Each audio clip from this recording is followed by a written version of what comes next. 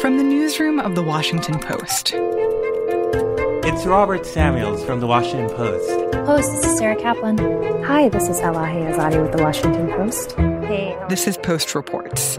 I'm Martine Powers. It's Wednesday, May 6th. Today, rewriting the campaign playbook, how Americans are weighing risks, and the anxiety-fueled hellscape that is the grocery store. In a typical election year, candidates from dog catcher all the way up to presidential nominee would be spending their days meeting people right now. They'd be raising money from donors in living rooms around the country. They would be going to rallies and events. Their staffs would be out on the street registering voters at farmers markets and things like that. And right now, because of this virus, none of that is happening. My name is Michael Shear. I'm a national political reporter for The Washington Post. And so now that people are basically not allowed to come into close physical contact with each other, what are we seeing from these campaigns instead? Thousands and thousands of Zoom calls. Hey, everybody. Hope you're, all things considered, doing well. Let me get for those who have video, let me get a thumbs up that you can hear me okay. We are starting to do more online meetings like this.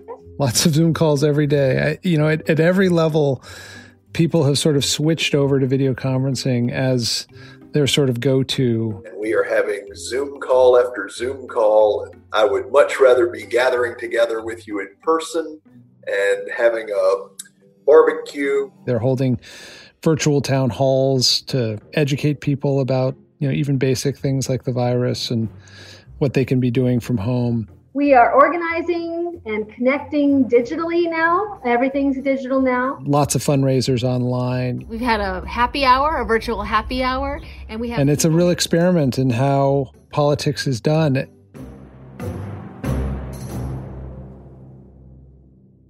We've had this trend now for, more than a decade, maybe 15 years of politics moving online and the art of campaigning being more based on email, being based on what's in your cell phone, being based on social media. And this has just radically accelerated that shift so that now what is online, what is digital is all that exists right now when it comes to political campaigns.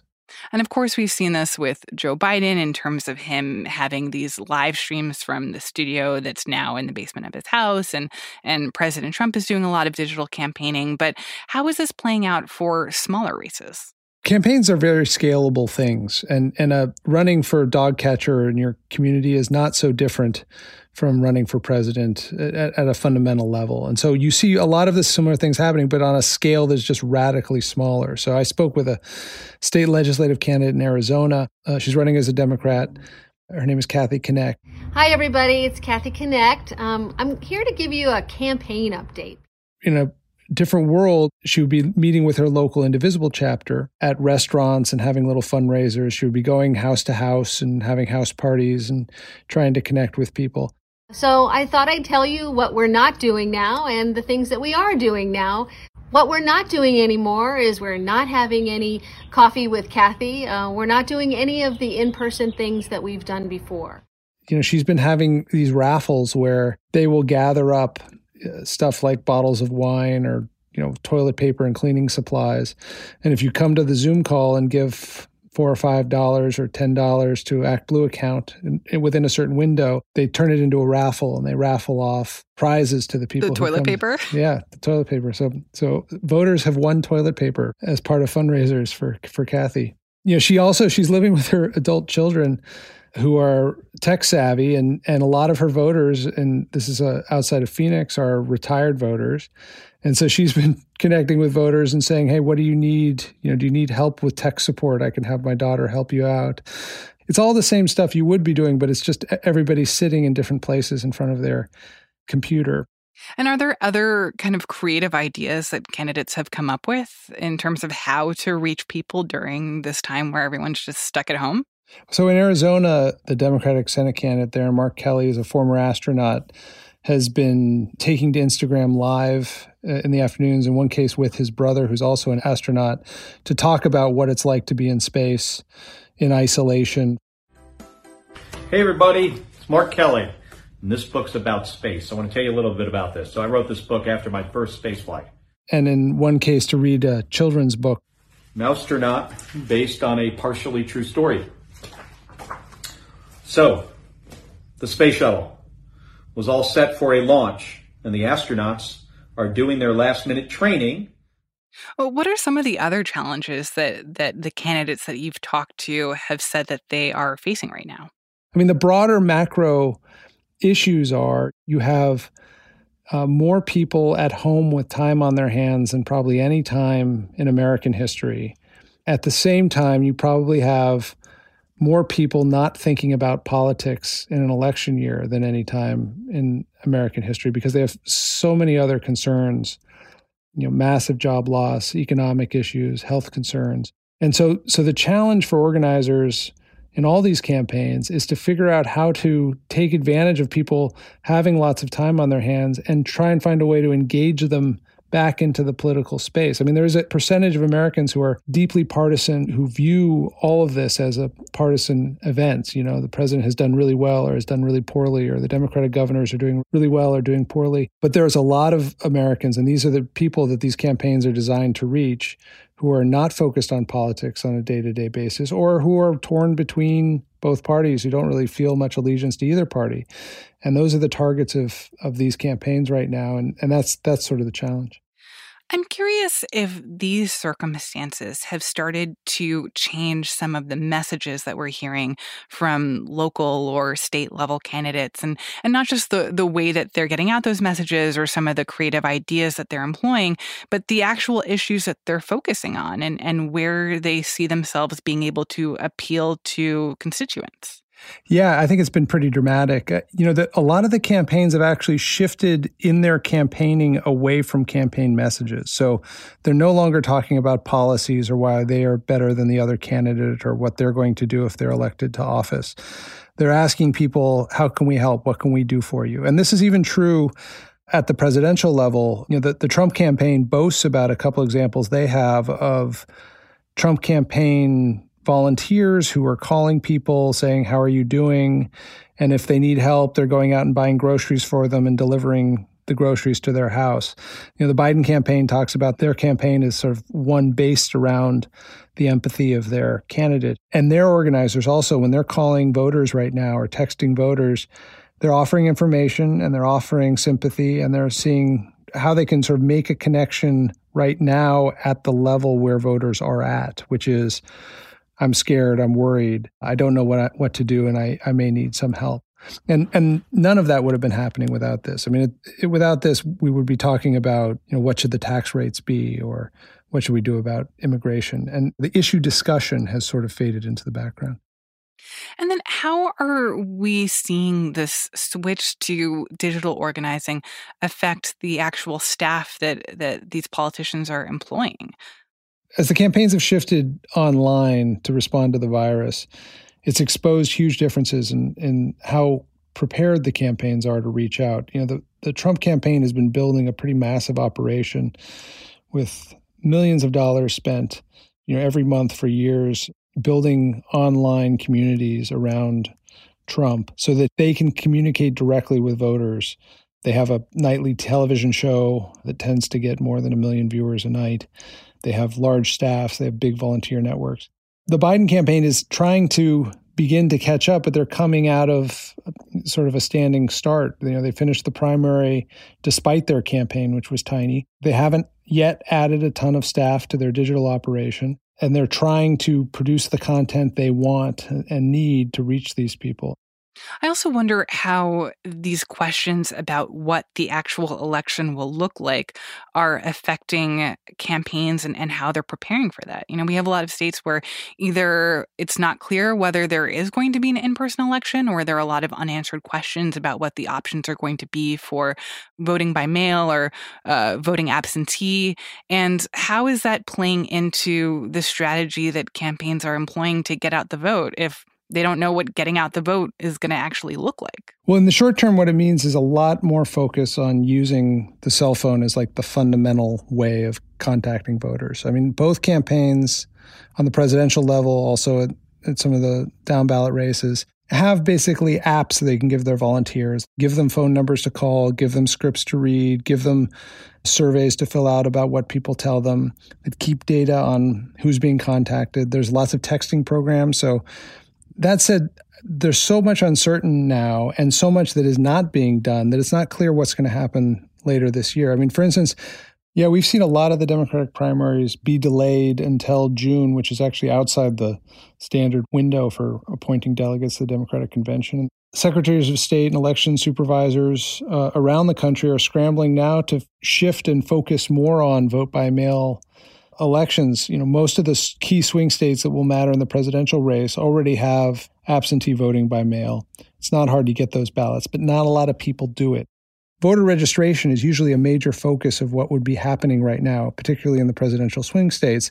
And voter registration is something that is usually done by putting people with clipboards in places that people gather.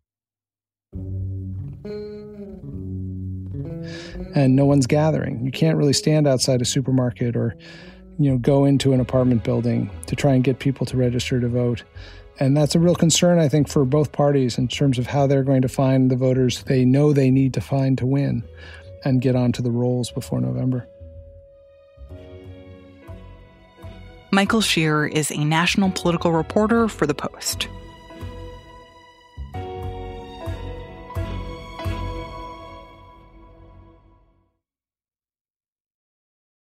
During this pandemic, lots of decisions have been made for us. We can't go to school because it's closed. We can't go to bars and restaurants because they're closed. Lots of offices have furloughed or laid off workers or told them to work from home, so that's what we have to do. But there are also some decisions that we can make, and we've all had to figure out. What level of risk are we comfortable with? And how do we balance the risks that our decisions pose for other people? More people are just getting realistic that at some point they're like, I'd rather just get sick than live like this. I'm Jess Conchera. I'm a reporter for The Post on the local enterprise team. Recently, I had a fascinating conversation with Robin Dillon Merrill. She's a professor at Georgetown, and she studies risk. We talked about the risks that people are taking during the pandemic and what kind of risks they're willing to take. All of the things that we've done every year up until now, where we've always just been able to manage whatever the latest disease was or it didn't really affect us, I think made us very confident. I mean, if I could get my hair done right now, honestly, I would. I was feeling guilty about it, but I'm not anymore because it's very negative. And everything we see, everything we hear, and I need some normalcy in my life. We talked to this woman, Natalie James. She's 53. She's working from home right now. And in the middle of all this, she had a mobile nail technician come into her house so she could get a manicure and a pedicure. I feel that we're headed down a very dark path of people being depressed, and I just think it's important for people to have something to make them feel good, whether it's a funny movie or not. I just choose that it's my nails. It's scary. A lot of things go on through my head. I think about the first thing is fully protecting myself. I felt like I had to clear my mind because this is something I have to do if I'm going to continue working. I have to get over the fact that I'm going to be around these patients because I have to do what I got to do for my children. Annette Brown is a 32-year-old night shift custodian at a Kaiser facility in suburban Baltimore. The floor in the hospital that she cleans used to be just for surgery patients, and now it's a coronavirus floor. If I leave my job, there's not going to be any other money coming in. There's not going to be no one helping me. It's not like the company is going to do too much. We have benefits, but it's not really going to help us get through anything if I was to lose my job. Risk people, risk communication people, risk perception people understand that people do not like dread and they do not like uncertainty.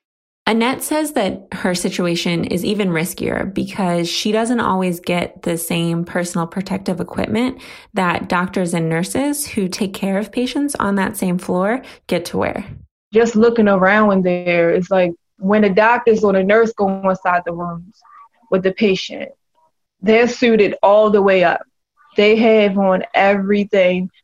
They got on the eye shield, they got on the cap, they have on the mask, they have on the gloves, they have the whole gown, they have the booties, they have it all. But yet the housekeepers are being told, we don't need a cap, we don't need booties. And I'm looking at my gear and I'm looking at their gear, and it's not the same. So it makes me question, why is that? I wanted to leave. I actually had a breakdown. I was in tears and I didn't want to go in that area. I ended up calling my brother, calling a friend, and they had to calm me down because I was just ready to go. I just felt like my life is not, this job is not worth my life. I feel danger. Ingrid Contreras Martinez is only 19, but for her family, she's the breadwinner.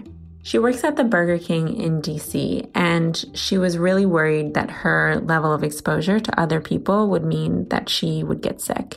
I told my manager, I'm not going to take orders if that customer does not bring a mask with them. These women, Natalie, Annette, and Ingrid, are coming up with answers for questions that soon we will all have to answer, which is, what level of risk are we willing to take? There's no need to feel guilty. Whatever it takes for each person to be okay during this, as long as you're not harming another, I think we just need to do whatever that is. Like, we're just soldiers on the front line, and once one die off, we just bring in another person. Anytime that I see a customer get in the restaurant, I feel scared.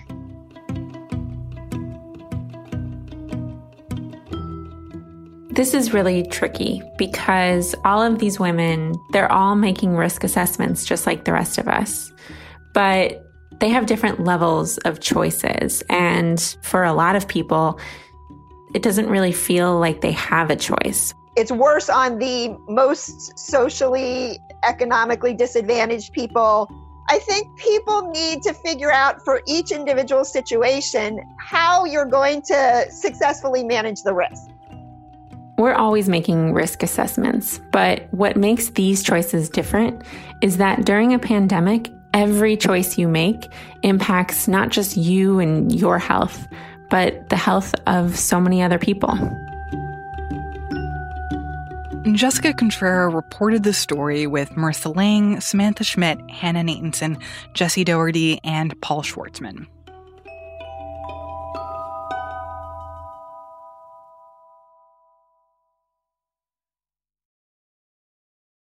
And now, one more thing from food reporter Emily Heil. When I walk into a grocery store, I'm nervous about a lot of things.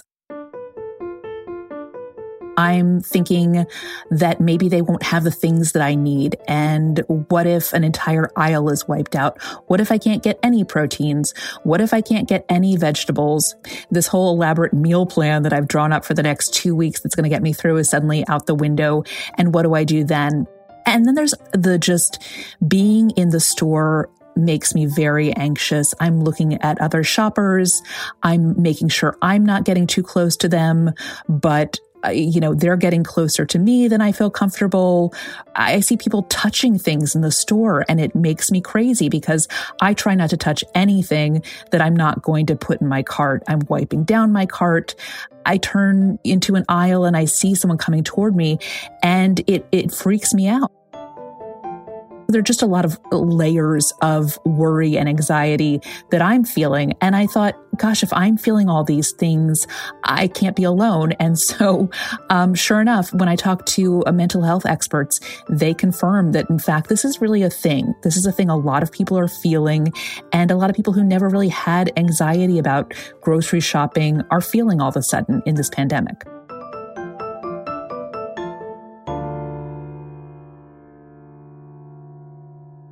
So there are so many factors that are at play here that are making us all really anxious in the grocery store right now. You know, before we even get to a store, we might see lines, we might see security outside. That immediately causes some anxiety. Also, the issue of competition. You're thinking, if there's one thing of toilet paper, you know, am I going to lunge at it? Am I ready to do that? You're looking at your fellow shoppers more as competitors than you are neighbors. And then there's also this thing called social comparison that mental health experts say is really, really stressful. And it's happening to us all in the aisles. We're looking at other people and wondering, are they doing enough? Are they wearing masks? Are they standing 6 feet apart? How close are they getting to me? Are they touching things? And then we're worried about how we're being judged. Do we look like we're doing enough? Do we look like we're doing too much? Do we look like we're paranoid? There are ways to manage grocery store anxiety these days. And first of all, if you can do this, you can get grocery delivery services. They're more expensive, sure. And in some places, there are weeks-long waits to get things, but that's certainly one way to avoid the grocery store. And if you have to go to the grocery store and you're feeling anxious, the key is to really understand what's happening to you, that it's normal, that you're not some crazy person who's being unreasonable. You can try breathing techniques to calm yourself down, slower, deeper breaths. Also, try a little patience is what one therapist mentioned to me. Just try to go a little slower, even if you're trying to rush. And also, both of the therapists that I've talked to said, try kindness, thinking about other people and understanding that these things that you're seeing in other people that are making you really upset, that they're too close, they're not wearing masks, that they're maybe acting from a place of stress and anxiety, just like you are. And that, you know, this is something we have to all get through together. And thinking about it from that perspective might help your anxiety level, if only just to get you out of your head for just a minute. Emily Heil writes about food for The Post.